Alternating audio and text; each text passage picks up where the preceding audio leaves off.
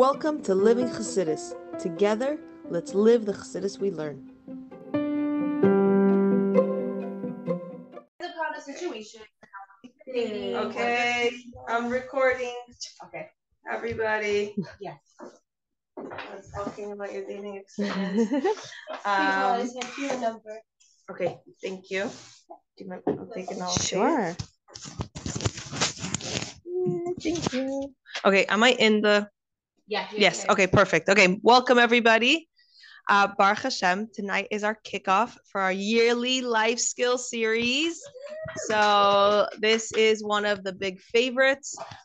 This is the series where we integrate the living aspect of living Chassidus. This is where we bring speakers that give us life skills, and we are able to get into life and not have to say, I wish somebody would have told me. So we discuss all kinds of topics from women's health, pregnancy, to postpartum. We discuss finances. We discuss all kinds of wonderful topics. And this is our kickoff. So I'm very excited to start a whole new series with everybody. I also want to thank all of our Chai Club members, everybody that gives a monthly donation to Living Chassidus that makes all of this happen. Yay! Shout out to all of you. If you'd like to join Chai Club, it's very easy and simple. You choose a certain amount, you put it into our website and select make monthly donation, and it just does it monthly every time that day of the month reaches. So it's really easy and simple to support Living Chassidus, and we're so grateful for everyone who does. We're also very grateful for the people that speak for us, because you guys are the ones that make this information be able to be spread and this information be able to be shared with all kinds of people. There's talks from on our YouTube channel, on our playlist called Life Skill Series, from all the previous years. So you guys can go and learn and re-listen and learn again and enjoy it again, and then reach a new level in life and say, wow, Living Chassidus has me covered even in that stage. So yes, thank you very, very much. Tonight we have the great zchus of discussing surviving cold and flu season with natural health strategies. And as I'm sure you guys know, I'm all into natural health, and we're so lucky to have met Dr. Ivy Branin. She's a naturopathic doctor and founder of Simplicity Health Associates. Her degree in naturopathic medicine is from Baxter University, BA in biochemical engineering from Rutgers University, and not only that, but she's my friend. Oh, thank you, Michal. I think that's the greatest introduction. We love her, and we're so lucky to have her again. So pass on the microphone. Okay, thank you so much for that introduction, Michal. And yes, I'm a naturopathic doctor, and I'm looking forward to talking all about what we can be doing to survive the cold and flu season. Let's see if I can do this. Okay. Oh, there we go.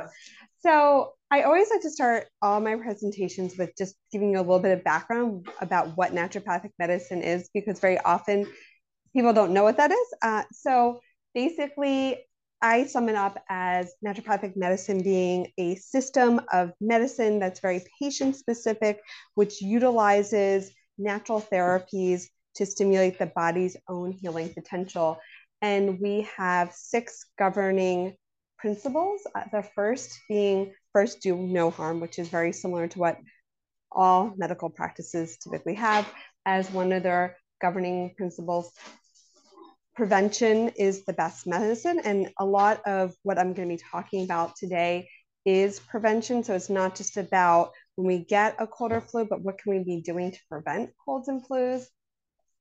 The healing power of nature. As naturopaths, we believe that there's this underlying intelligence that when something is kind of going wrong, that we really need to understand what is actually going on, and that there is like a healing potential behind that. Oh, looks like I wrote healing powers nature twice for some reason. Doctor is teacher. So as I'm doing a presentation right now, but also when I'm in my practice with my patients, I really like to educate them on their condition. And then finally treating the whole person. So looking at all aspects of that person. What are they eating? What is their social life like? What are some of their pre-existing family conditions? So really looking at the whole person. Oh, treat the cause. So one of these should be treat the cause. So that's another really important aspect of being a naturopath. Okay, so what are some of our learning objectives tonight? So one, I am going to be talking about some of the basics of how the immune system works. So there is going to be some science, then how we can be creating a healthier immune system through specific lifestyle and dietary changes. What are some of the key immune supportive nutrients? And how do we choose herbs that actually really work? And then lastly, I have a 4-point strategy on how to beat colds and flus fast and naturally. Okay, so what does our immune system do? So basically, our immune system is there. It protects our body from harmful substances. So we often think of bacteria, we think of different pathogens, but it's not just those that can also be causing us to make us sick. But basically, looking at all kinds of different disease-causing pathogens, bacteria, viruses, parasites, fungi, also certain substances in the environment can be very harmful. And so we need our immune system there to help protect us. And then lastly, our immune system is there when sometimes our cells can go awry and should be helping to prevent changes that could potentially lead to cancer. So these are some things that our immune system is doing for us. So I want to talk, there's basically 3 main areas of the immune system. I want to first talk about physical barriers. So we can think of this as like the first step in protecting us from pathogens. So all these different, so from the skin, the lining of our intestine, our lungs, all of these are covered in epithelial cells. So these are cells that are basically separating us from the outside world. So could you imagine, like, if we didn't have how much bacteria, viruses, etc., could be coming in? So that's just one of the physical barriers, but also lining our skin, our intestines, our lungs, we actually do have beneficial bacteria. And so these beneficial bacteria also play a role in the physical barriers, in one, that they actually can crowd out harmful bacteria or harmful viruses by not creating space. And then also these bacteria also produce beneficial substances that can either directly kill pathogens or can kind of alert our immune system to do what it needs to do.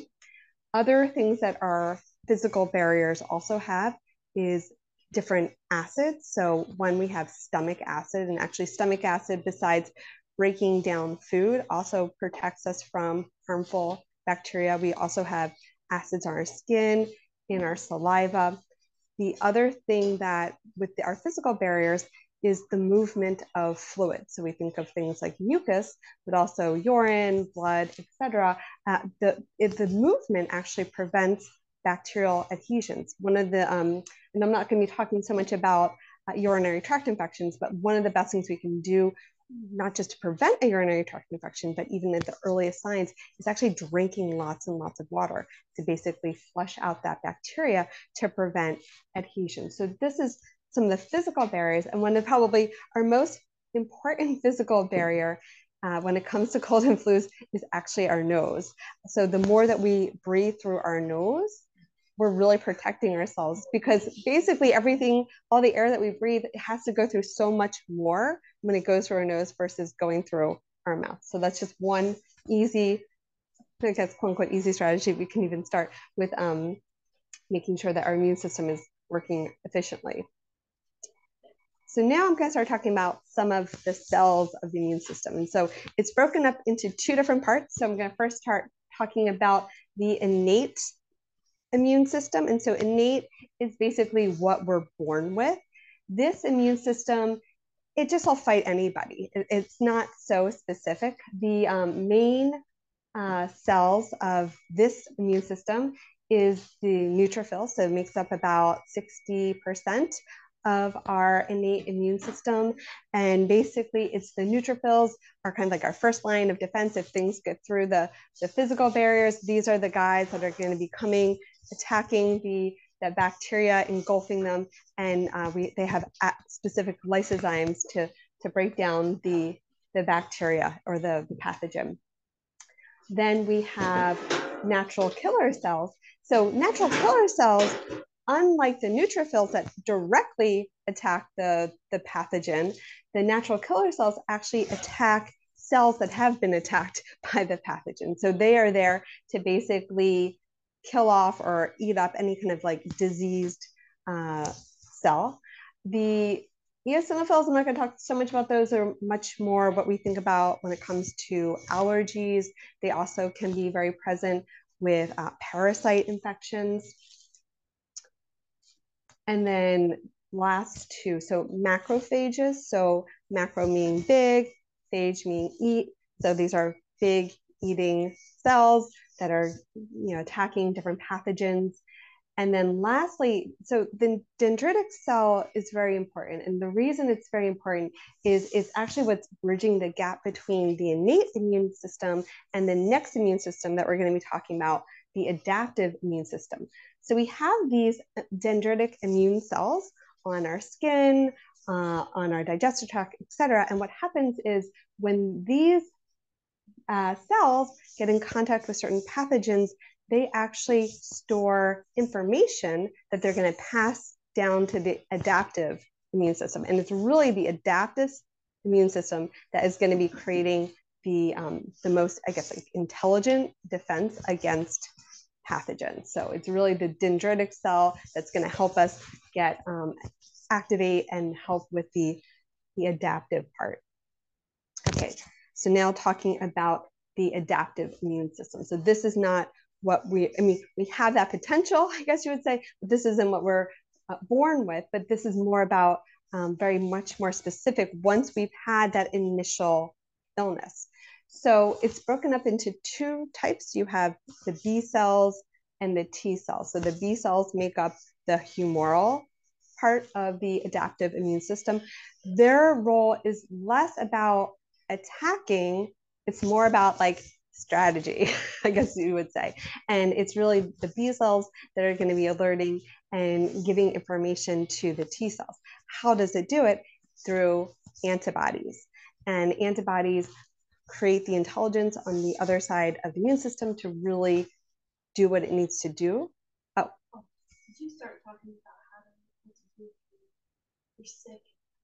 Oh yeah, sorry, this is background. Sorry, a little bit of background. Yeah. Yes. Explain how the body works and then we'll understand how to right. So basically, so the B cells, have a big role to play in antibody formation. And one of my professors liked to talk about this concept of optimization, where basically the B cells are producing the antibodies, and he would call it bacterial barbecue sauce because it makes them more tasty to the T cells. So and with the T cells, there's a couple. There's many different types, but the most important ones are the T helpers, and they are the ones that are going to be kind of like orchestrating the T killer cells, which I think you can probably understand what the T killer cells do. So this is just a big overview of the immune system and how it works. So you might ask a question? Oh yeah, sure. So the B cells they receive from the previous ones, the dendritic cells. Okay. Yes. So they receive from the dendritic cells basically saying, hey, this thing entered our system. This is the DNA information we have on it. Right.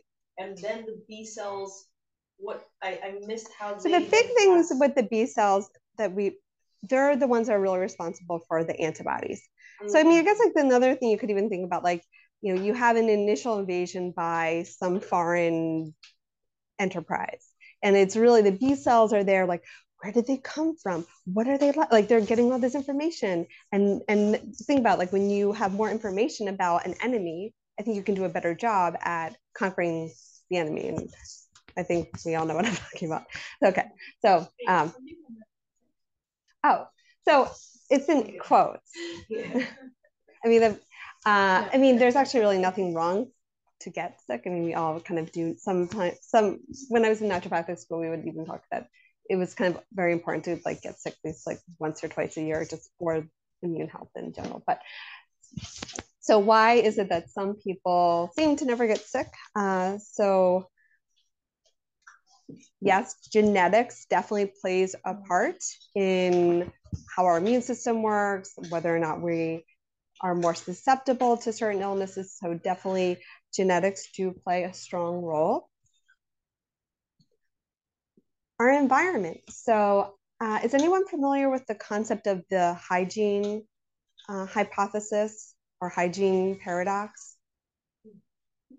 I think the more you, the more you clean, the more you avoid certain things. Is that what we're talking about? Like something, yes, yes. Then your body has less things to react and like fight against constantly, so therefore the immune system kind of like slacks off.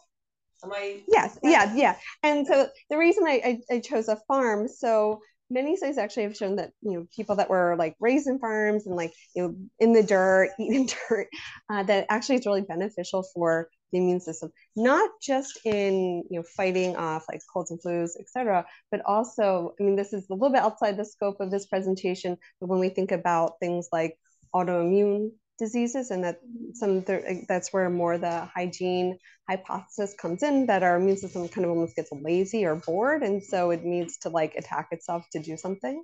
But then the other thing with the environmental part, you know, unfortunately, you know, living in an urban environment, not necessarily talking about the overuse of hygiene products per se, but more like air quality definitely has a big part to play in our susceptibility to colds and flus. So prior viral infections actually also play a role, specifically cytomegalovirus. So having that infection actually lowers immune function. What's that virus? Cytomegalovirus, which with the previous slide, when I talked about the different, you know, cells of the immune system, these are things that can be tested. Also CMV can be tested, and I often will run that if I have a patient that seems to be overly susceptible to colds and flus.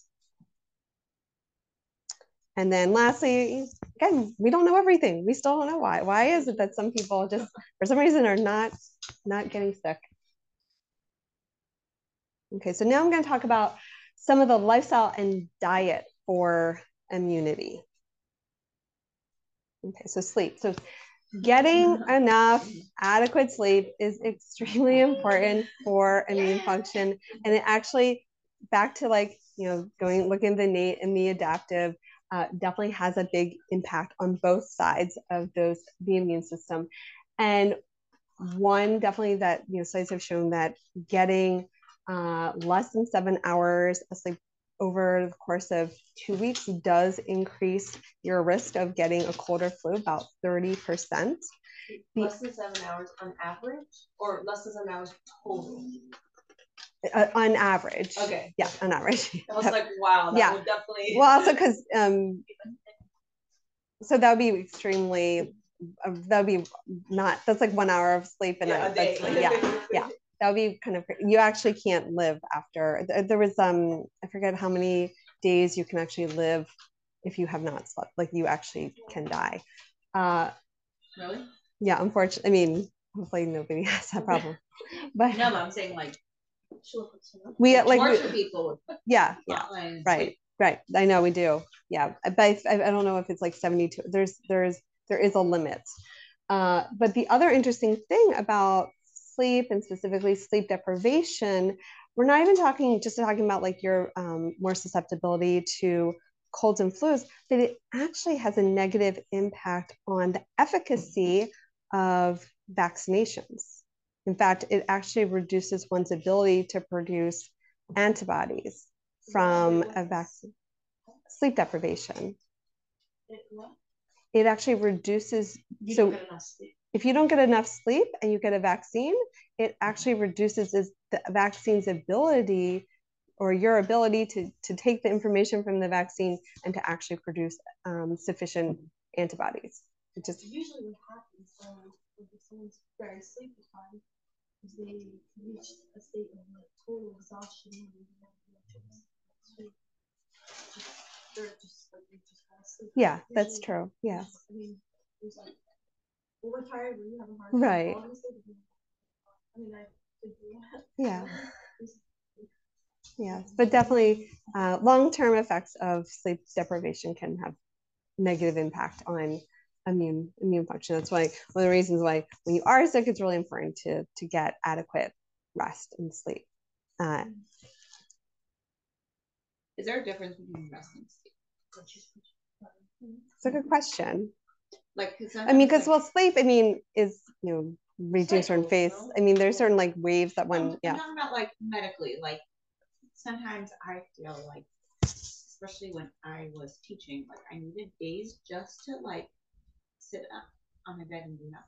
Like I think that's beautiful. My body needed it. Yeah. But I didn't sleep necessarily. Like I'm saying that. Right. I mean, I would say that I got like 8 hours of sleep, and then I just needed to like rest. So, is there medically? Well, I mean, they're two different things. Yeah. I think they both have a benefit for sure. I would say though, rest without sleep probably would not be like if you were not sleep. That's like another thing. I think rest in addition to adequate sleep, I think it's a good thing to do. I'm saying medically, is it like?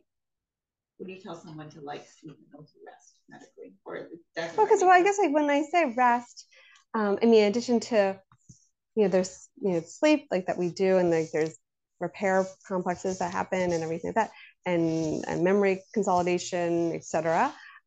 Rest per se would be maybe not engaging in too much mental processes, like really minimizing. I see that more as like a conservation of energy that I think is really important. And another condition that I often work with is chronic EBV, or chronic Epstein-Barr virus, and it's very important for these patients to really rest and relax, and many of them really shouldn't even be engaging, even though I'm going to be talking about the immune benefits of exercise. I'll often tell those patients that they really should not. It's not a good time for them to be exercising. Does that? Yeah. Okay, good. Thank you. Okay, so moderate to vigorous exercise for about 60 minutes, at least a few days a week, has positive benefits 60? on about 60 minutes. 60 or 60. 60. Okay. Yeah. Does have positive benefit. 60 minutes a day? I'd say like most, like 3 to 4 days a week. I mean, obviously we're not going to miss, but so exercise has. Just when it's cold, that's very hard. Yeah, of course. So exercise has positive benefits on immune function, mostly by enhancement of the circulation of our immune cells. It's one of the big benefits of exercise. Also, again, like increasing oxygen. And then when I get into, I think the next slide, yes. And it actually even makes our ability to mount immune response quicker. So it has a lot of benefits. Now, the one thing I would have to say again, like back to like if you actually, exercise is good as like a preventative. Obviously, if you're sick, not a good time to be engaging in a lot of physical activity for multiple reasons. Okay, so stress. So stress, because of the production of catecholamines, so these are things like adrenaline, epinephrine, a lot of corticosteroids, all of these actually suppress immune function. Actually, if anyone knows anybody who has, for example, an autoimmune condition, very often the course of medication is typically a steroid. And what does the steroid do? That it actually reduces inflammation, which is inflammation is basically our immune system functioning. And so that's the chemical reason why stress has an impact on immune function. I would also say that stress has an indirect impact on immune function in one, when we're stressed, are we sleeping well? Probably not. And so again, if we know that already, like sleep has a real important impact on immune function. But then I'm going to be talking about in further slides, but often when we're stressed, what kind of foods are we eating? And yeah, a lot of junky food. We're not sleeping well. We might not be making the best choices. We're skimping on maybe the exercise. So all these different other aspects of stress definitely can have a big part to play in our susceptibility to colds and flus. That's where it's important to be building in different stress management practices, whether it's exercise, meditation, breath work, yoga, even just, calling up a girlfriend, studying something that's meaningful to you. So making sure that you have something built in every day to really help with stress management. And sometimes it's also resting, taking a break from stepping away from whatever it is that is stressing you out. Okay, so sugar. Yeah, so this kind of ties in back to the stress part. So often when we're stressed, we will reach for the sugar. But something really fascinating about sugar is that when we intake a large amount, within just 30 minutes, our immune system's ability to function actually decreases by 50%. And even crazier, it lasts for 5 hours. So I don't know if you're already starting to notice, specifically if we think about like Tishrei, we're eating a lot of decadent foods, we're staying up late, or maybe we're stressed about it. So, and then we get sick after. The other interesting thing too about sugar, and I'm going to be talking about when let's see, what is when I say immune supportive nutrients, what is one of the first one that comes to mind? Vitamin C. Exactly. So you think vitamin C, right? Well, sugar actually lowers our ability to utilize vitamin C. So that's even another reason why sugar can be specifically, one, when we're sick, but then also for trying to avoid colds and flus, to be mindful of sugar content that we're having. And I would say that it's not just even granulated sugar, but also being aware of very high sugar juices. A lot of our dried fruits can also be problematic. Like Oreos, think Oreos. Oh yeah. No, but as much as orange juice. They're all I don't know if there's a website, but the nice thing is now a lot of there's a big initiative, or I think it's across the board now. All the nutritional labels now actually have the amount of added sugar. Yeah. And when I'm working with patients that are specifically struggling with either they need to fight some kind of infection, or they have a condition that is impacted and that they need to really have a strong immune system, my typical recommendation is either no more than 10 or no more than 5 grams of added sugar daily. And it's surprising. It can really add up. A lot of our ketchup and sauces, and it's in everything. It's really, really crazy. Yeah. But I'm just curious, how many cookies did you have? What? Because I can tell you, I have the package right here. Like, is it better to have orange juice or cookies? Because orange juice has a lot of sugar. Yeah, so they both have a lot of sugar, unfortunately. I mean, I guess one would argue that probably that's almost a little bit of a tough one, really. What about a whole fruit? A whole fruit is perfect because you're getting the fiber, and it's not going to be this big shock to the system. What about even high sugar, like a date or mango? This has 1 gram of added I would say a fresh mango would be better. Dates, I usually put them a lot more in the sugar category for patients. Yeah.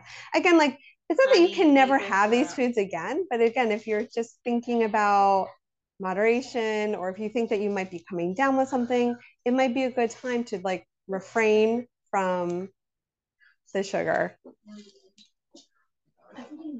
What about honey, maple syrup? Yeah, so those are all still sugar. They really are. And again, so thinking about proper limits, no more than 10 or no more than 5.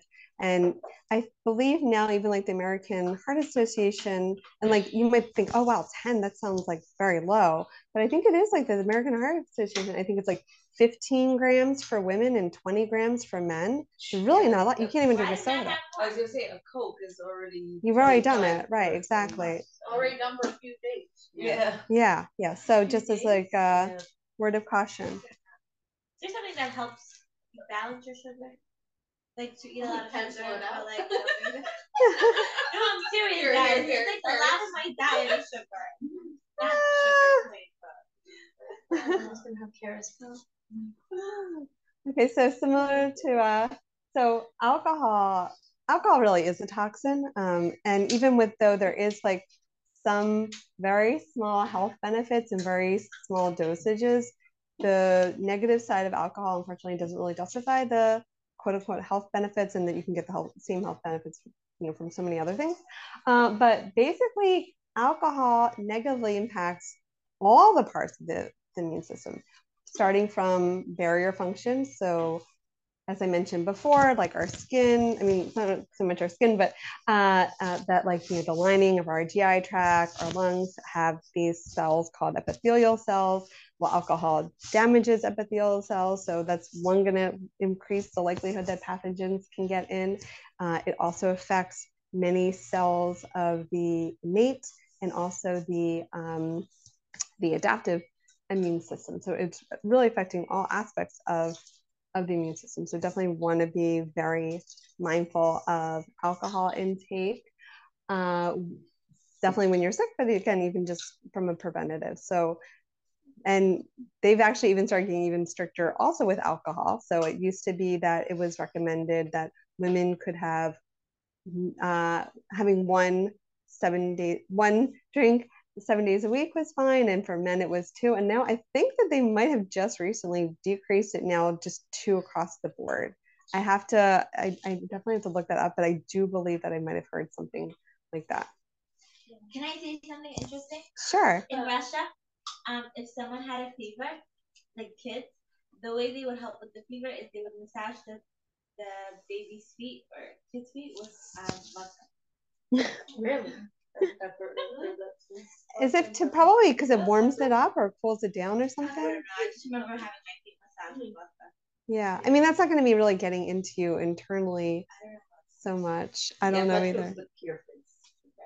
Yeah. You're from that part of the world. Right.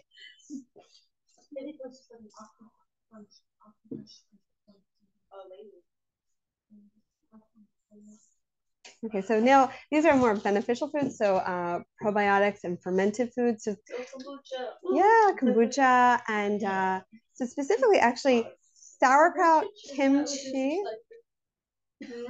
Someone should share that with Mrs. Butt because she does the. Oh yeah, she knows. A lot of our group does kombucha. Oh yeah. I used to do it, and like I haven't.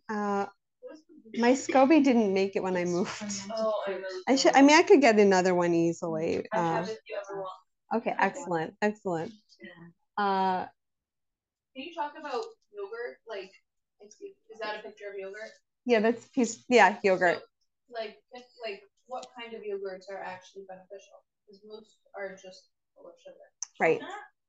So definitely unsweetened. So I would say like if you're targeting, so there's probiotics like in the capsule form, and then there's also fermented foods, and they have kind of like different actions.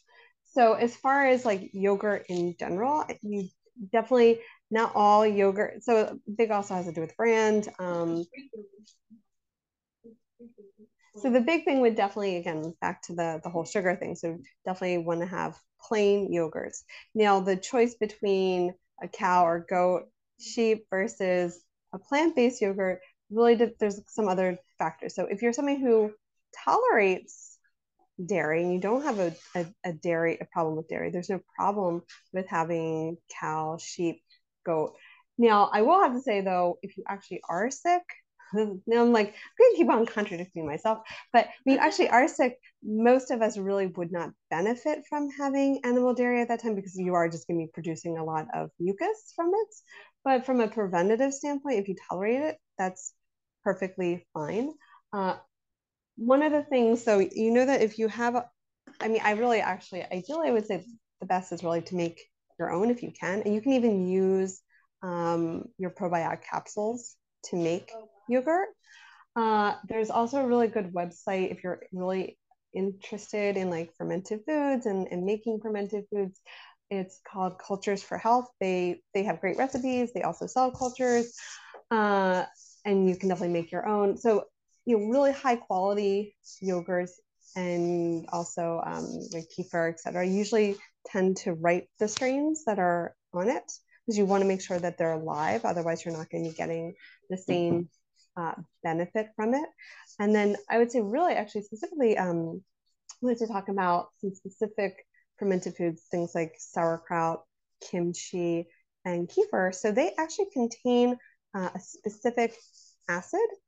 And so it's not, so with the fermented foods and bacteria, it's not even just about the bacteria themselves, but also some of the things that they produce. So they actually have this acid that actually acts as like an immune system, like a attractant. And so that can really, really help with immune function. But if you remember back when I was talking about the physical barriers, so the ways that probiotics work really are one, either through crowding. So whether it's the lining of our GI tract, our respiratory tract, and then I know we're not talking about female reproduction, but really making sure that we have robust bacteria, beneficial bacteria in our vaginal tissues can actually really prevent urinary tract infections, different vaginal infections, just through the sheer act of just like crowding out the invaders, but also that these bacteria also produce substances that either directly kill pathogens or signal to the immune system to function better. And I wanted to just address a few specific strains. So most of the bacteria that we kind of talk about are like various species of lactobacillus, and some of the big ones specifically when we're thinking about like respiratory. So lactobacillus plantarum, lactobacillus rhamnosus. There's been really good studies specifically against the flu. They were using strains of the H1N1. Also lactobacillus casei, fermentum, and of course, probably everyone knows acidophilus. So these are all different strains that are really have shown positive benefits against respiratory infections. May I ask something? Sure. It's not exactly you mentioned that acid. So is there something to do with the acid reflux that's natural? Oh yeah, there's a lot of things that we can do. Okay. Yeah, I mean, well, there's some, and I feel like that might be another presentation. Oh, oops. I have a question. There's like this controversial thing, raw milk versus pasteurized milk. Oh yes. I'm curious what your thoughts on it, because I don't know what I think of it. I just know I just know that I heard. I can tell you all the controversy. I heard like raw milk is has a lot more health benefits because it's not. Once you cook something, boil something up, then it kills a lot of the good bacteria. But then, so I was like curious. I tried raw milk and it made me sick. So, I drank too much though at once. Okay, right. And I got kind of sick. Yeah. So again, like during the heating process, a lot of the beneficial. Somebody told me no, it's just it's a detox. Okay, I've never heard of a raw milk detox, but maybe that's a thing. I don't know. I don't know. Yeah. I mean, I actually do know a lot on raw milk, but I feel like that might be not taking away a little bit from, but we can maybe talk offline. But can you say in short, like something that will help with acid reflux? After class. Yes. Okay, so this is just some aspects of like immune supportive diet, and I mean it's basically a lot of it's just good basic healthy principles. Choosing more whole grains. So yes, I talked a lot about sugar, but even like refined carbohydrates are pretty much just like sugar as well. So really choosing whole grains that have at least 2 grams of fiber per serving, lots of fruits, lots of vegetables, high quality protein, basically just, I think, good common diet sense. Now I want to talk about some of the immune supportive nutrients. So vitamin D. So the way that we found out that vitamin D is immune supportive is actually pretty interesting. So in the turn of the century, when people got really sick, they sent you to a sanitarium, and it was like a place where you would like detox, and they would do all these like things. And also, it was just to also keep you away from other people and getting you sick. So this one sanitarium with tuberculosis patients, one of the parts of their treatment was taking them out into the sun, and it was through the sun and also giving them cod liver oil. So cod liver oil is very high in vitamin D naturally, and then cod liver oil is high in vitamin D, but also, and then we get vitamin D from the sun. So that's kind of interesting of how we figured out that vitamin D had immune supportive properties. Vitamin D is kind of interesting vitamin in the sense that it's actually almost more, or it is actually a hormone as well. The other important aspect about vitamin D is, or how one of the ways that it works, is that most of our immune cells actually do have vitamin D receptors. And typically in my practice, I dose vitamin D based on where my patients are. So for optimal levels, you really want to make sure that you have vitamin D levels of at least 50. And then also in the winter months, we do not absorb hardly any vitamin D from the sun. We're really, specifically where we are on the earth, we're really only absorbing vitamin D basically May through September. So often we need to definitely supplement with vitamin D in the winter. Also, if we're breastfeeding, if we're pregnant, we're going to have higher vitamin D requirement. But I always just dose based on what my patient needs. The other important thing about vitamin D is the fat soluble vitamin. So if you are supplementing with vitamin D, you do need to take it with a fat. So whether it's with a food or with if you're taking fish oil. So it's a fat soluble. Okay, so vitamin A. So vitamin A actually has positive benefits on all aspects of our immune system, and it really helps with the epithelial cells. It helps with the cells of our innate and also our adaptive immune system. It's found in a lot of our colorful fruits and vegetables in the form of beta carotene. It's also found in liver. Now, the one thing, though vitamin A is really good with immune support, it's also toxic, or can be toxic. So you do have to be careful with the amount of vitamin A you're taking and for the length of time, because it can have a negative impact on your liver. And you also have to be cautious with vitamin A if you are pregnant. So women that are pregnant, might become pregnant, really don't want to be taking, if you are supplementing with vitamin A, really don't want to be taking more than 5,000 IUs a day. So really have to be careful of vitamin A. You don't have to worry so much from naturally occurring vitamin A in foods, but as far as supplementation, but it can be really good for immune support. So you don't have to be afraid of it, but I need to just tell you that. Real quick question. Yes. Is it good to eat a lot of fruits because that has a lot of vitamins in it? It depends. Yeah, I would say I usually will steer my patients more towards eating more vegetables first. Okay. Most people only really need 1 or 2 servings of fruit, but when it comes to vegetables, really wanting about like 4 to 6 servings, getting more vegetables and fruits. Oh yeah, definitely, okay, for multiple reasons. Got it. And every fruit definitely has health benefits. So I'm not going to say fruit is bad, but if you could only pick one, I would pick the vegetables over the fruits. So antioxidants are really important for immune function. I was actually giving a talk on fertility last night and talking a lot about antioxidants. And one of the big reasons why antioxidants are important is the prevention of cellular damage. And again, we really need to make sure that our cells are operating efficiently in order to have a good immune system. And so some of our main antioxidants are vitamin C, which again is a very classic immune supportive vitamin, vitamin E, also selenium. These are all really, really important, both from diet. And the other thing with the nutrients, I would say, is often when it comes to immune support, we do need to often dose them a little bit higher than we would typically get from naturally occurring in the diet. Zinc. So zinc has a lot of antiviral properties. It definitely stimulates parts of our immune system. We get it a lot from meat. We get it from nuts and seeds. Although the one thing with nuts and seeds is that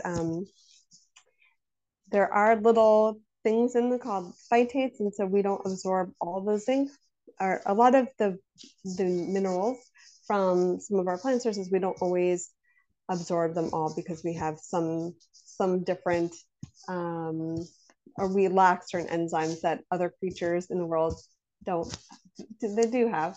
So it is also a good idea to get both from animal sources and plant sources. Of course, if you're vegan, you might also have to supplement.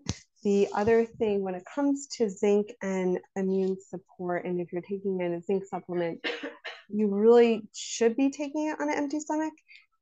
It can be difficult for some patients because zinc can be very nauseating. So I will either have patients dose it at bedtime or an hour after a pretty substantial meal. And then if they really have a hard time tolerating it, I'll often have them take it with like a little bit of fruit. And the main reason is that a lot of our nutrients actually compete with each other. So iron and, for example, like iron and calcium compete. The beauty is contrast. Right, exactly. Yeah, I know. Isn't it beautiful? I didn't even think about that. Yeah. Iron, which is a big source of iron, is meat, and calcium, a big source of calcium is milk, and we dafka with space in between. Exactly. So beautiful. Yeah. So I've designed it. Right. You can't eat calcium and you're not meant to eat them at the same time because then your body doesn't absorb, right? Right. So basically, if you eat a high if you say you're iron deficient, right, and you have like an iron rich meal, but you decide either because you're going and you drink big glass of milk, or you decide to take a lot of calcium, you actually reduce your body's ability to absorb the iron from that meal. It's kind of interesting. Okay, so now I'm going to talk about some herbs for colds and flus. And before I even get started, one of the really important things when it comes to herbs, I'd say herbs even more than nutrients, quality really does count. You have to be really mindful of what you actually purchase in the store. So I often really recommend, if possible, even you could make your own. And so two companies in particular, Mountain Rose Herbals and Star. Oh, okay, so we already know. Starbucks. Silverstein. Uh-huh. She's an herbalist. Oh, so when she spoke for us last time, that was a company that she suggested. Yeah. So Mountain Rose Herb and Star West, they have really great bulk herbs. They also have tinctures because, whenever I have a patient say, oh, I tried that herb, it didn't work for me. And then I see what I'm like, I don't even know if this product even contains this herb. And there's a lot of, unfortunately, either, and because there's so many important aspects when it comes to herbs. The part of the plant really matters, the quality, and also that it definitely contains the right amount. And so really want to make sure that you're choosing high quality herbs.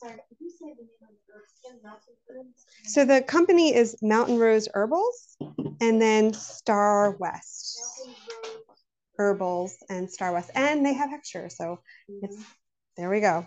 Win-win. It's a win-win. What about, I don't know if I'm going to go ahead, but what about tea? Okay, so you mean like drinking? Well, I'm going to go and talk about some of my choice herbs, kind of like how one would formulate, and then I'll give you some formulations too. Okay. Yeah. Or you want tea companies? No, just okay. Like having herbs and like, let's see, like buy from like a Yogi brand or. So Yogi brand, I'll say Yogi brand and traditional medicinals as far as easy access herbal products, they're excellent. I always recommend those, definitely. There's like another company of tea that's also like. Oh, I think it's like Alethea, something like they're in a white box. There Yeah. are some good brands out there. Mm-hmm. Okay, so the first herb I wanted to talk about is astragalus. And so astragalus is actually a classic Chinese antiviral herb. What I like, and it also has adaptogen properties. So adaptogens are herbs that help with adrenal function. So, times of stress.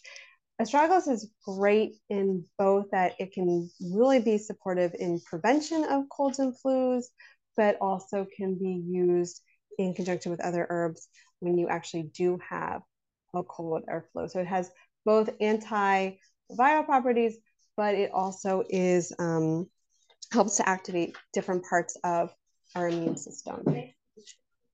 And where does this herb? I've never heard this. Where does it come from? So it is originally a Chinese herb, though I do believe that they do cultivate it also in the States. So yes, and that's a good question. So it's always really important that we know the parts of the herb that is important, because if you do decide to buy a pre-made product, it should state the part of the plant. And if it doesn't state the part of the plant, you can be a little bit skeptic. And then also if it says the part of the plant and you're like, wait, that's not really the part of the plant that does that. So is this really doing it? Exactly. Yes. Yes. So that is also astragalus has also beneficial. I mean, we're not talking about, but it has also beneficial properties on kidney function as well. And you can use this in a tea. You can get a tincture. It also really makes you can like you can, I guess, like trying to think like augment, or no, I'm trying to like, what am I trying to say? You can improve like the property of your chicken soup and make it even more therapeutic. What is a tincture? So a tincture, I know I just was like demonizing alcohol, but so tincture is basically a alcohol preparation of herbs. So that's another actually important aspect when it comes to utilizing herbs. So herbs have all these different things that we call constituents, and the different constituents have different properties. And so sometimes actually doing an alcohol preparation via tincture makes that herb more powerful, or you're getting more of what you want from that herb. So that could actually be a benefit. If alcohol is a problem, one of the things that you can do when it comes to utilizing tinctures is you can actually add them to hot water. And so it just basically burns off the alcohol. So if you really did not want alcohol for whatever reason, and then there is another type of tincture that doesn't use alcohol called a glycerate. Though the only thing is glycerates don't work for all herbs, but it does work for a lot of herbs and has like a similar benefit. And it's sugar. Yes, but it doesn't, it's sugar, but it's not. I think it doesn't actually have an impact. It's sweet, but it doesn't actually have an impact on like insulin levels, like something like for example, like stevia, monk fruit. It's kind of, yeah, it doesn't really have a glycemic impact, though it is sweet. That's a good point. Usually the herbs I buy for my kids are on. That's right. Glycerate, yeah. Yeah, makes sense. Adults are. Yes. Okay. So medicinal mushrooms, really good for immune support. So this is reishi. This is probably one of my favorite immune support mushrooms. They and even moving back, I did do this presentation like the beginning, like it was like something 2020, and so we we're all like of course like very interested in COVID, and so one of the things I was taking was lots and lots of medicinal mushrooms, and one of the blends I was using had reishi in it, specifically because a lot of our medicinal mushrooms really help. I talked about like the B cells and really help, and also the T cells, really helping with facilitating like the adaptive immunity. Classic herb is echinacea. And so echinacea, so this is again where we get back into like how the parts are significant. So you actually have two different types of echinacea. And you also know like if your product is good or bad by which one, and do they tell you the right parts. So there's echinacea angustifolia, and that we use like the flowering tops like you see here. And then there's echinacea purpura, and that one we actually use the root. They both have benefits in cold and flu prevention, and also fighting off the duration of a cold and flu.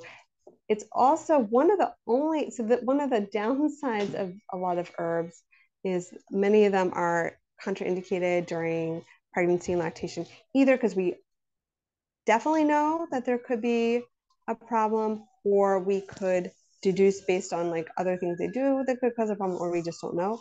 But echinacea is actually hands down like a safe herb to use during pregnancy and lactation. Okay, so those were all the herbs that I just mentioned do both like preventative and also like you have a cold or flu. So lomatium is a really heavy hitting herb.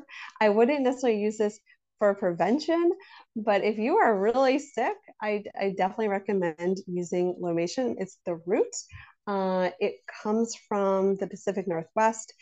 One of my last year in naturopathic school, we did this like amazing camping trip in the Cascades where we actually got to harvest lomatium and make our own tinctures. It was really cool. But it has very strong antiviral, really strong immune stimulant, and you actually don't really need it. It's a very nasty tasting herb, and you really don't need that much of it, and it can be really powerful as part of any kind of formula. Are you saying that all these herbs that you mentioned are not good for pregnancy? Only echinacea of the there's mixed about Echinacea is good. Yeah, echinacea is totally fine. The other ones you have, I mean, definitely talk to your doctor, like talk to like your midwife, your OB, but I tend to be very conservative when it comes to pregnancy and lactation. Other doctors might also might recommend them. I'm just very conservative. So I only recommend herbs that are like, we know 100% are fine, similarly with nutrients. And here's a bunch of other herbs. So when we're doing a formula, we might want to think about adding a bunch of different herbs. So adaptogens. So adaptogens are herbs that we associate with the adrenal glands. They're good for stress, and they're a really great additive to any kind of immune supportive formula. So some of our classic adaptogens, sorry, I brought them all in the scientific names. So licorice, which is glycyrrhiza, your ginsengs. Are people familiar with rhodiola? I think like everybody's into rhodiola now. Eleutherococcus is Siberian ginseng. So these are always good to have. Holy basil, any of these adaptogens you can definitely add to a formula. Lymphagogues, really important. So what does that mean? It's basically moving the lymph, so moving our white blood cells, moving our immune cells. So phytolacca is poke root. Very commonly we think of what like pharyngitis. There's a classic formula called the hemp formula, which is hydrastis, which is golden seal, echinacea, myrrh, and phytolacca. So it's really moving all the immune system here. Gallium, which is also called cleavers. Not only is that good for upper respiratory, but also anything like pelvic related. So if you're thinking about moving the lymph of that region, if there's any infections, immune stimulants, so bacteria, Tianensis, which is red root, which I also harvested on that same trip. Very good immune stimulant, any antivirals. So ligusticum, I think is a little bit more well known. That's also called OSHA, very strong antiviral. Diaphoretics, so diaphoretics. So I didn't really talk about this so much, but in one of the big principles is rather than suppressing a fever, that we should actually help to mount a fever. And I might have even talked about that with the wet socks treatment in the last presentation. So some of our classic herbs that help with fever, and when I say help with fever, actually promote a fever. So Achillea, which is yarrow, has kind of like a nice, also yarrow is really good, I feel, as like a good herb when you're sick, because it also has, it's bitter, so it's also going to help with digestion.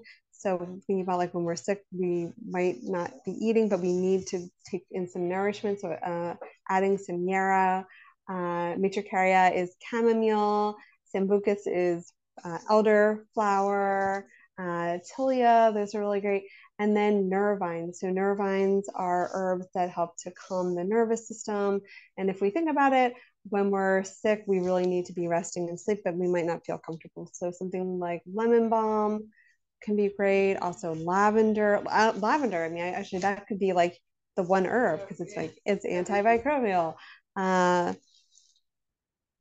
Okay, so here are just some pre-made formulas if you like don't want to get too much into making things. So Blue Bonnet makes a really great mushroom blend, which you could take both preventatively, but also if you do have a cold or flu.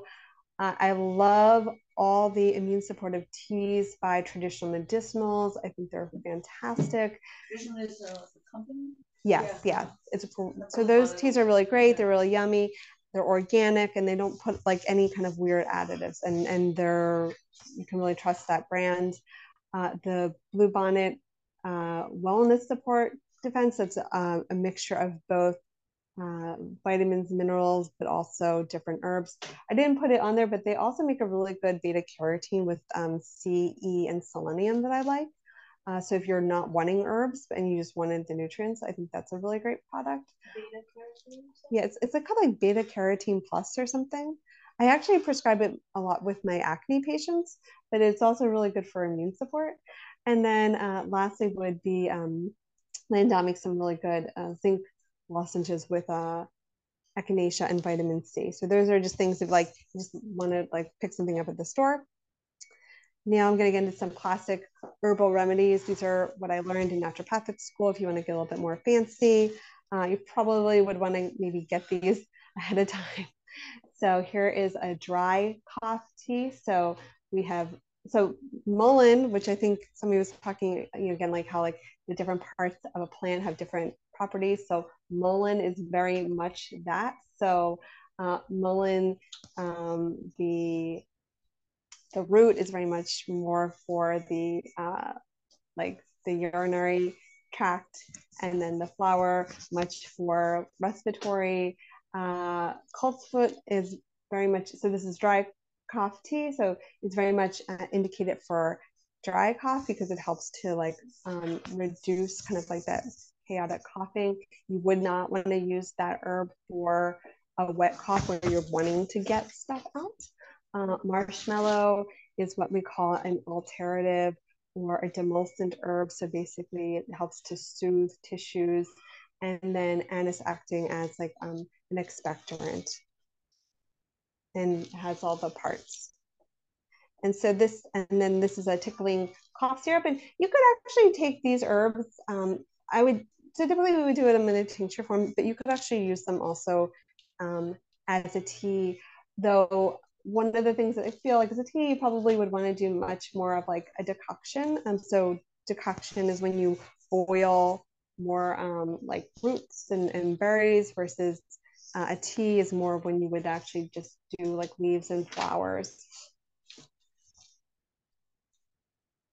And so probably like one of the strongest herbs in this definitely would be the lobelia. So that is really helpful. So lobelia is one of these interesting herbs when you can either dose it high and dose it low, and it actually has different effects. And then all around, so this is like a really heavy hitter. I would not recommend just taking this just to take it. This is definitely when you actually are, and when I talk about like my 4-point strategy, one of the most important things definitely is just starting these things as early as possible, like at the earliest sign. So this is definitely something that, if you would want to start very early on, probably taking about anywhere like 1 to 2 dropperfuls every 3 to 4 hours, really, really strong. You could definitely add it to, if you were doing a tincture, you could definitely add it to some water. You could also, again, easily make this into a tea.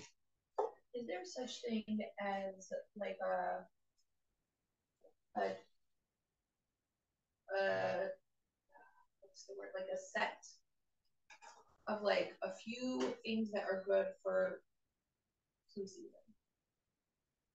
Meaning like something like all these herbs, right?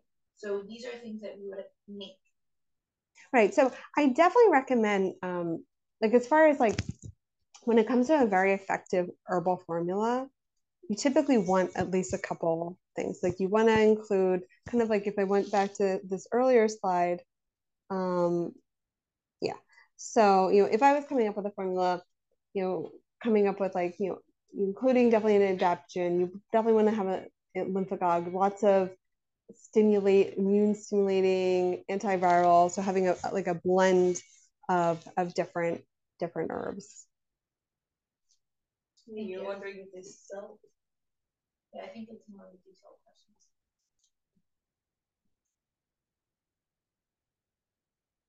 And then here's some, so homeopathy is a little bit more difficult, but like, so these are some of our classic acute homeopathic remedies. One of my teachers always really felt that the best homeopathic remedy for any condition was somebody's constitutional. So if you've ever worked with a homeopath, and so that was his philosophy. But these are some remedies that are typically associated with a fever. So aconite, belladonna, I feel is like belladonna and camellia, I think are like, that's exactly like when I think fever, like that is what I think of.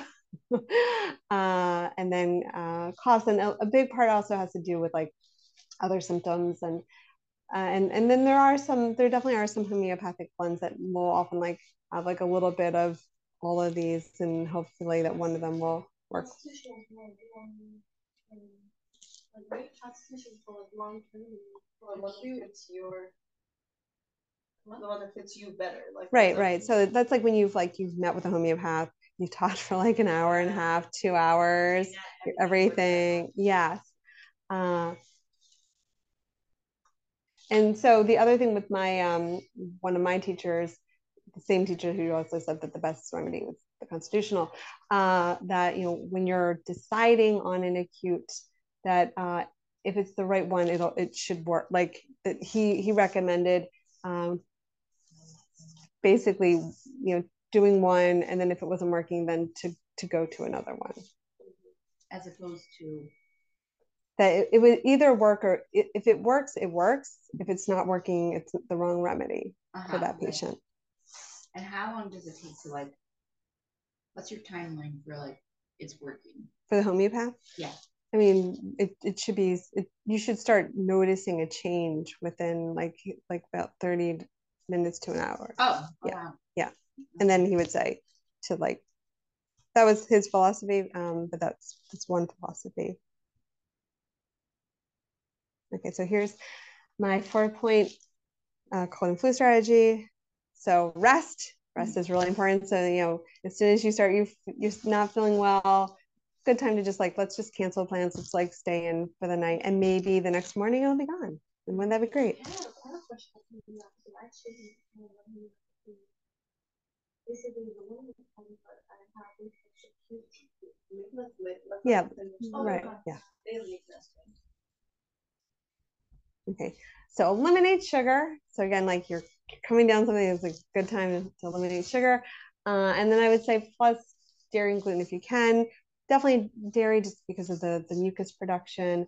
And then for many of us during, if we're fighting something, gluten could be inflammatory. So definitely sugar, but also possibly the dairy and the gluten. Okay, so this I think is really important. So really, since you wanted a natural strategy, you really do need to hit it as hard and early as possible. And so we're talking about like taking it every 2 to 3 hours. And so I think all of us have like, and I was working with a new patient on Wednesday, and she's actually coming to see me because she feels like she keeps getting sick. And so I was asking her, like, what are her early symptoms? Because I think all of us have it. Like for me, I know that I might be coming down something. I always feel it in my muscles. Like I feel sore. I'll be like, wait, did I work out yesterday? It's like, no. And then that's usually my first symptom. And I know, okay, like maybe I need to like rest, or maybe I need to start taking something.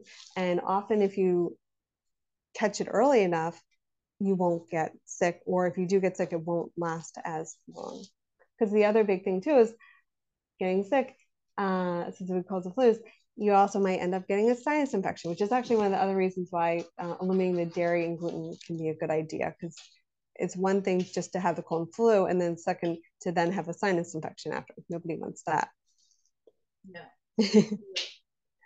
And then support, don't suppress a fever. So that's again why using things like the diaphoretic herbs, doing something like wet sock treatment can be beneficial. Can you, yes. Yes. Yeah. The fever. Just give a little more context of what are the benefits of a fever? Because I know everyone thinks I have a fever. Right, they right. quickly take something to take it down. Yeah, because they feel uncomfortable. So I mean, actually, the fever is our immune system working. It's basically that's all I have to say. I mean, yes, there are dangerous fevers. Infants, for example, that can be like there are definitely.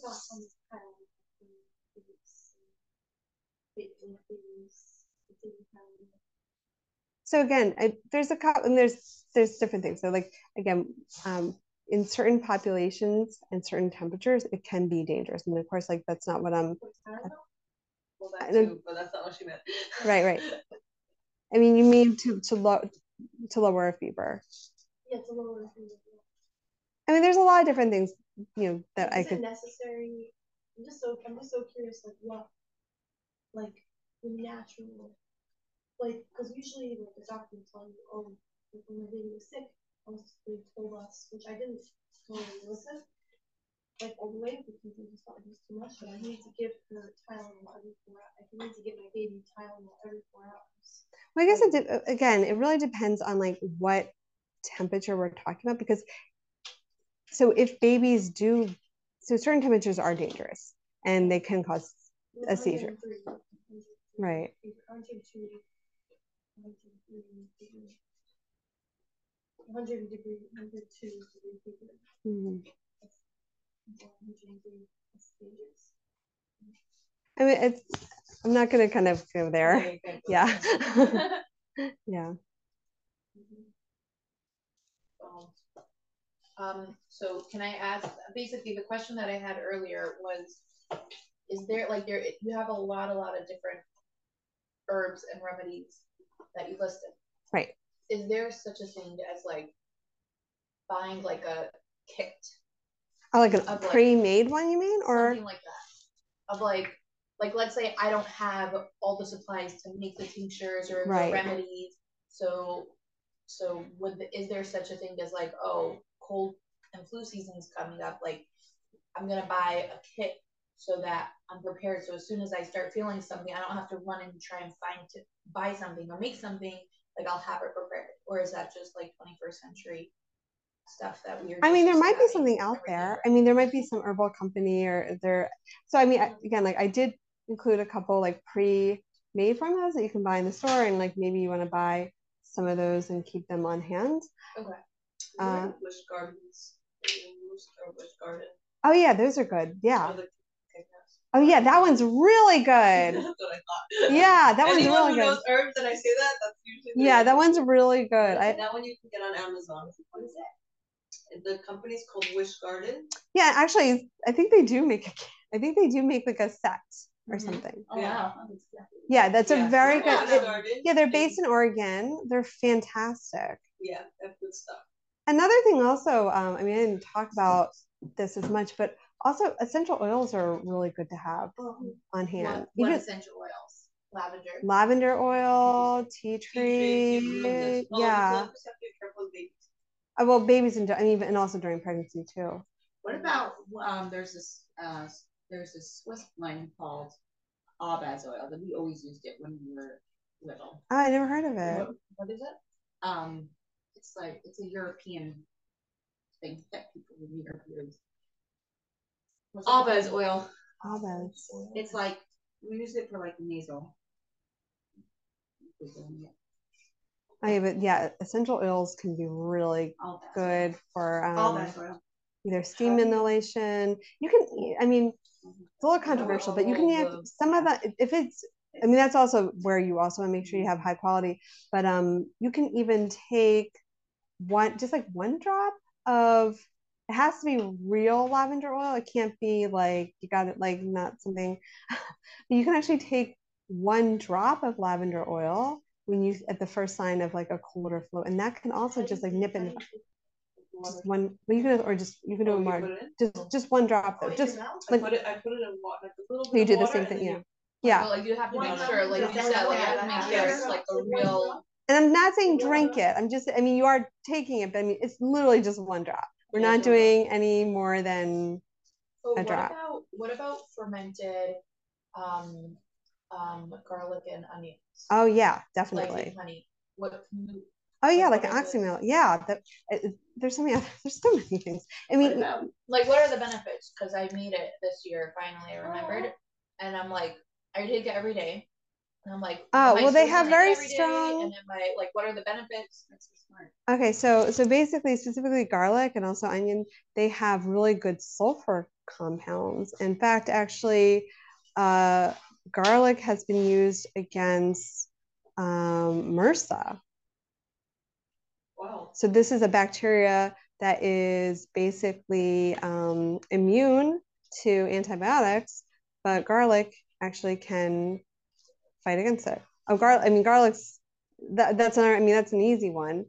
Just having like 2 or 3 cloves of garlic, and you can heat it. It doesn't have to be like completely. You don't have to be like so hardcore and eat it raw. My son and I did it. We did a contest. Yeah. What about ginger? Because I feel like. Oh yeah, those are good because also like again like that also kind of goes back into like. So I mean, ginger is just a great herb when we even think about from making formulation perspective. We consider what's called a synergizer. It just seems to kind of like get everything like kick started. So our classic synergizers are ginger and licorice. So that's why they're in so many formulas. So because I feel like ginger you can just buy in the grocery store. Where can you get like the licorice from? What is anise? Oh, so licorice. No. So traditional medicinals makes a licorice. I mean, you can get a lot of licorice teas, and again, depending on the brand, they can be, higher or lower quality. Definitely, you can buy like tinctures. I'm trying to think of like where else. What's the website you said again that you could buy stuff? Mountain Rose. Yeah. And they have like a variety, like. Because oh yeah. The orders get super shipping. So right. Yeah. In the past, last year, I think we did a group shop and got a little bit of something and it worked out really. And there's like all kinds of fun things you can do. Like you can also take I know it's like funny. So I was talking about like don't have sugar, but an interesting way to make herbs is like grinding them and then mixing them in honey. So it's like another interesting. That's what I did with the garlic. Like I chopped it up and the onions. I chopped it up and yeah. I feel like it's more potent when it's chopped. No, I did. Is that a thing? I don't know.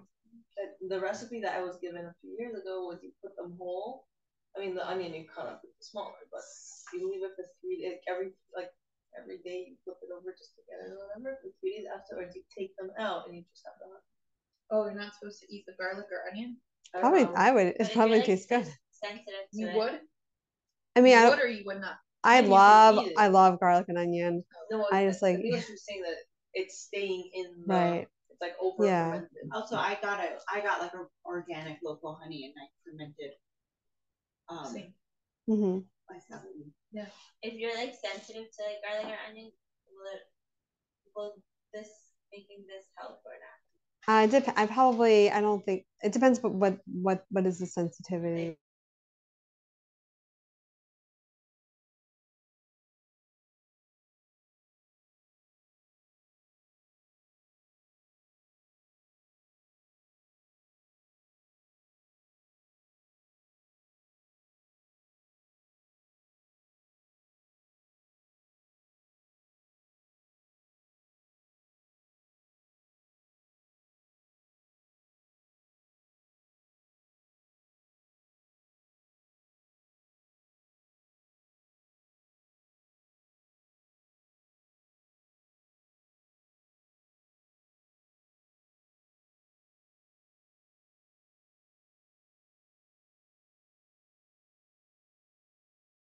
apple cider vinegar.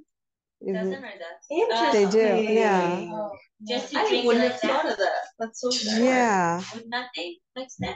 Just with spoon? It's like a little shot, no? Yeah, with some water. My Yeah. mom was doing that. Yeah, in the morning. Try that. Oh. Oh, With the morning? mother. Get the good stuff. What about now? Like, what if I'm having it now? Can I try Well, it? if you're having it, like, I wouldn't necessarily do it with when you're. It's more of a preventative. Aloe juice is really good. Aloe juice. Yeah, but not like the sugary one. Not the. Like that is How do you make aloe? Like I see aloe all the time at the store. How do you? I mean, for cuts, I know you literally just take the scoop and you put it. Right. Oh, like how do they manufacture it? No, like Oh. even if I were to buy a thing at the store and I want to make aloe juice, it's just like. Although you have to, I'm trying to think of, like how you would do it, because you want to be careful with the latex aspect of it, because then you would actually end up creating a laxative, which you don't necessarily, unless you want that. I mean, what can you explain that? Laxative makes you go to the bathroom. No, like with, right. No, but with the, because I think to be like allergies might no, I'm just trying to think of no, I mean, I don't know how allergies is made, but I know that part of the leaf has like the latex part, and that has a laxative effect. And so I'm just trying to think of how do they make the aloe juice without. I don't know how they make aloe juice. Okay. Yeah. That's a Google. One quick question. With the offices, like a kid when like just like the only challenge I'm having with it is I was told that you're supposed to take it like 2 hours in the day, right? But 3 hours every 3 hours during the night. And so it's like very annoying that to like wake up every 3 hours to take it. Yeah. So, Yeah. Yeah. Yeah. I gave up on that one. What? I was like, I'll do it during the day, but I can't get up every 2 hours. I had one that I like 2 hours. I had these like issues where I was like, I kept getting sick. Like I was like sick, and then like 2 days later, and I recovered, and like 2 days later I would get sick again, and I recover, and then a few days later I would get sick again, and I was like, why am I getting sick? Whatever, because I don't know, because I wasn't consistent with eating right. Right. Yeah. But it's just not worth it for me to get out of bed. It's just crazy. I'm not getting out of bed. I just take it just hard. I mean, I was told that it doesn't really make it helpful. It's not really helpful. Take it. Yeah, I don't know. I mean, that's probably a conversation with your homeo. It's probably more of a conversation with your homeo. No, I spoke about it. He said, no, you just do it and then it's over with. Right. So where's your practice and how can we find you? Sure. So my office, I have 2 offices. One is in the West Village, and then I work remotely from home on Thursdays. I love that. Yeah. That's so great. Yeah. And how can we find you? So I have a website. And Instagram. Right there. And Instagram. And I have a YouTube channel. I've been doing now doing a whole series on healthy travel. Oh wow. I just did one on jet lag, and I have to do, I think, 5 or 6 more videos. Oh wow. Yeah. Wow. Yeah. Jet lag, that's so cool. Yeah. Jet lag's a fun one. Oh gosh, now you're getting me hooked. Okay, you're coming back. I love that. That's so cool. In New York. What other questions do we have? Yeah. How long can we keep you here for? What's the difference in, I guess, what is the actual anatomical difference in wet coughs and dry coughs? Like what's a dry cough trying to accomplish? What's a wet cough trying to accomplish? What do we want to help support? Right, exactly. That's actually a really good question. So I would say in some ways, like, I feel like the wet cough, yeah, sure. I feel like the wet cough makes more, like, I know I keep, talking about like the healing power of nature. I feel like the wet cough makes more sense to me, in the sense of it's a cough that's trying to facilitate the removal of some kind of gunk that's produced by, so I mean, mucus is basically produced by our immune cells to protect itself from the bacteria. So it's like this whole process of getting the dead bacteria out of the body is kind of what that wet cough is facilitating. And so when we think about like treating a wet cough, one, we want to think about like helping to like thin out the mucus, and we actually want more of an expectorant to like kind of like get that out. The dry cough, on the other hand, I actually don't even really. I'm trying to think of like what is the benefit of a dry. That's just me, because I'm like, what is the? It's annoying. I know. It's like really, because like yeah. I mean, there must be some kind of.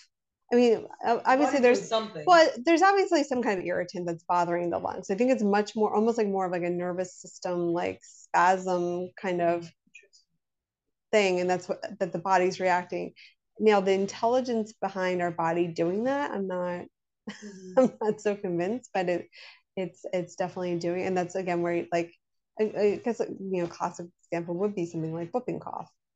Is that kind of like spastic cough, and that's where it like that's where it can potentially get dangerous.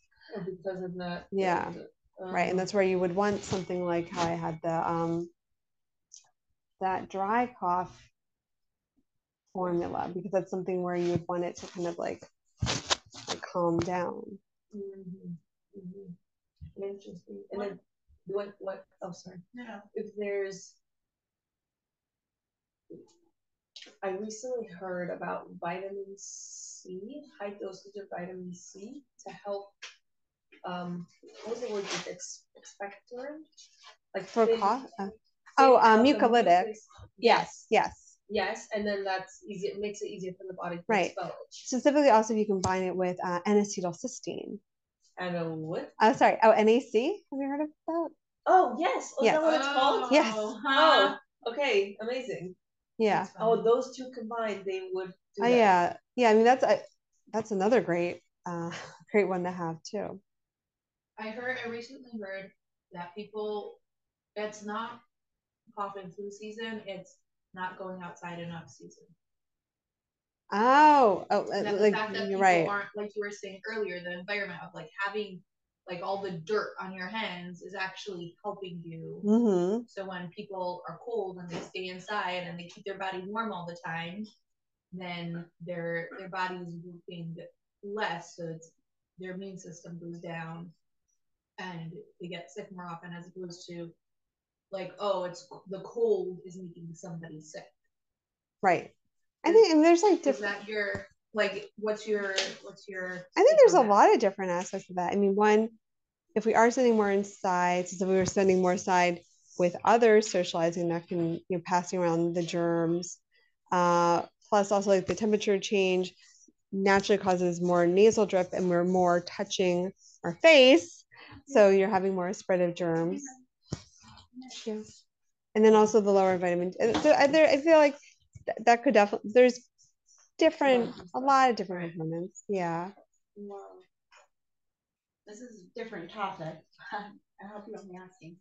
But like, what's good, like just herbs that are generally good for women to take, like support their hormones and. Yeah, I'm trying to think like what is a good, because again that's so specific because we all have different. Yeah, I'm trying to think what would be the best. That's actually a really good question. I'm trying to think like what would be. What does read best things? What does spearmint do? So spearmint is a little bit. So yeah. So there was that one study, came from Iran, that they used spearmint tea. From where? Iran, where they use spearmint tea for women with PCOS.